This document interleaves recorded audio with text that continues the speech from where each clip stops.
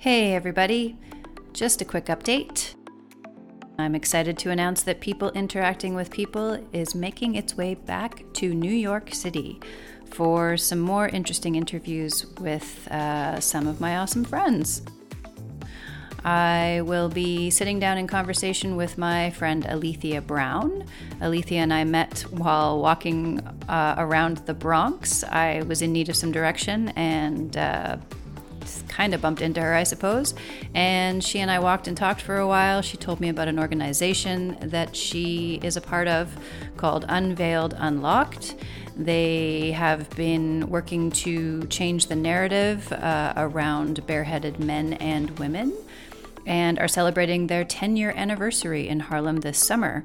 So she and I will plan to meet there to chat about that, among other things.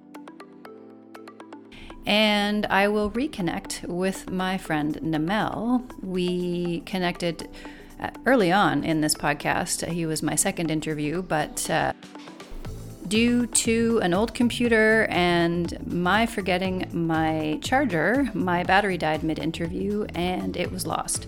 So thankfully, Namel wasn't too upset about that and will be willing to chat with me again.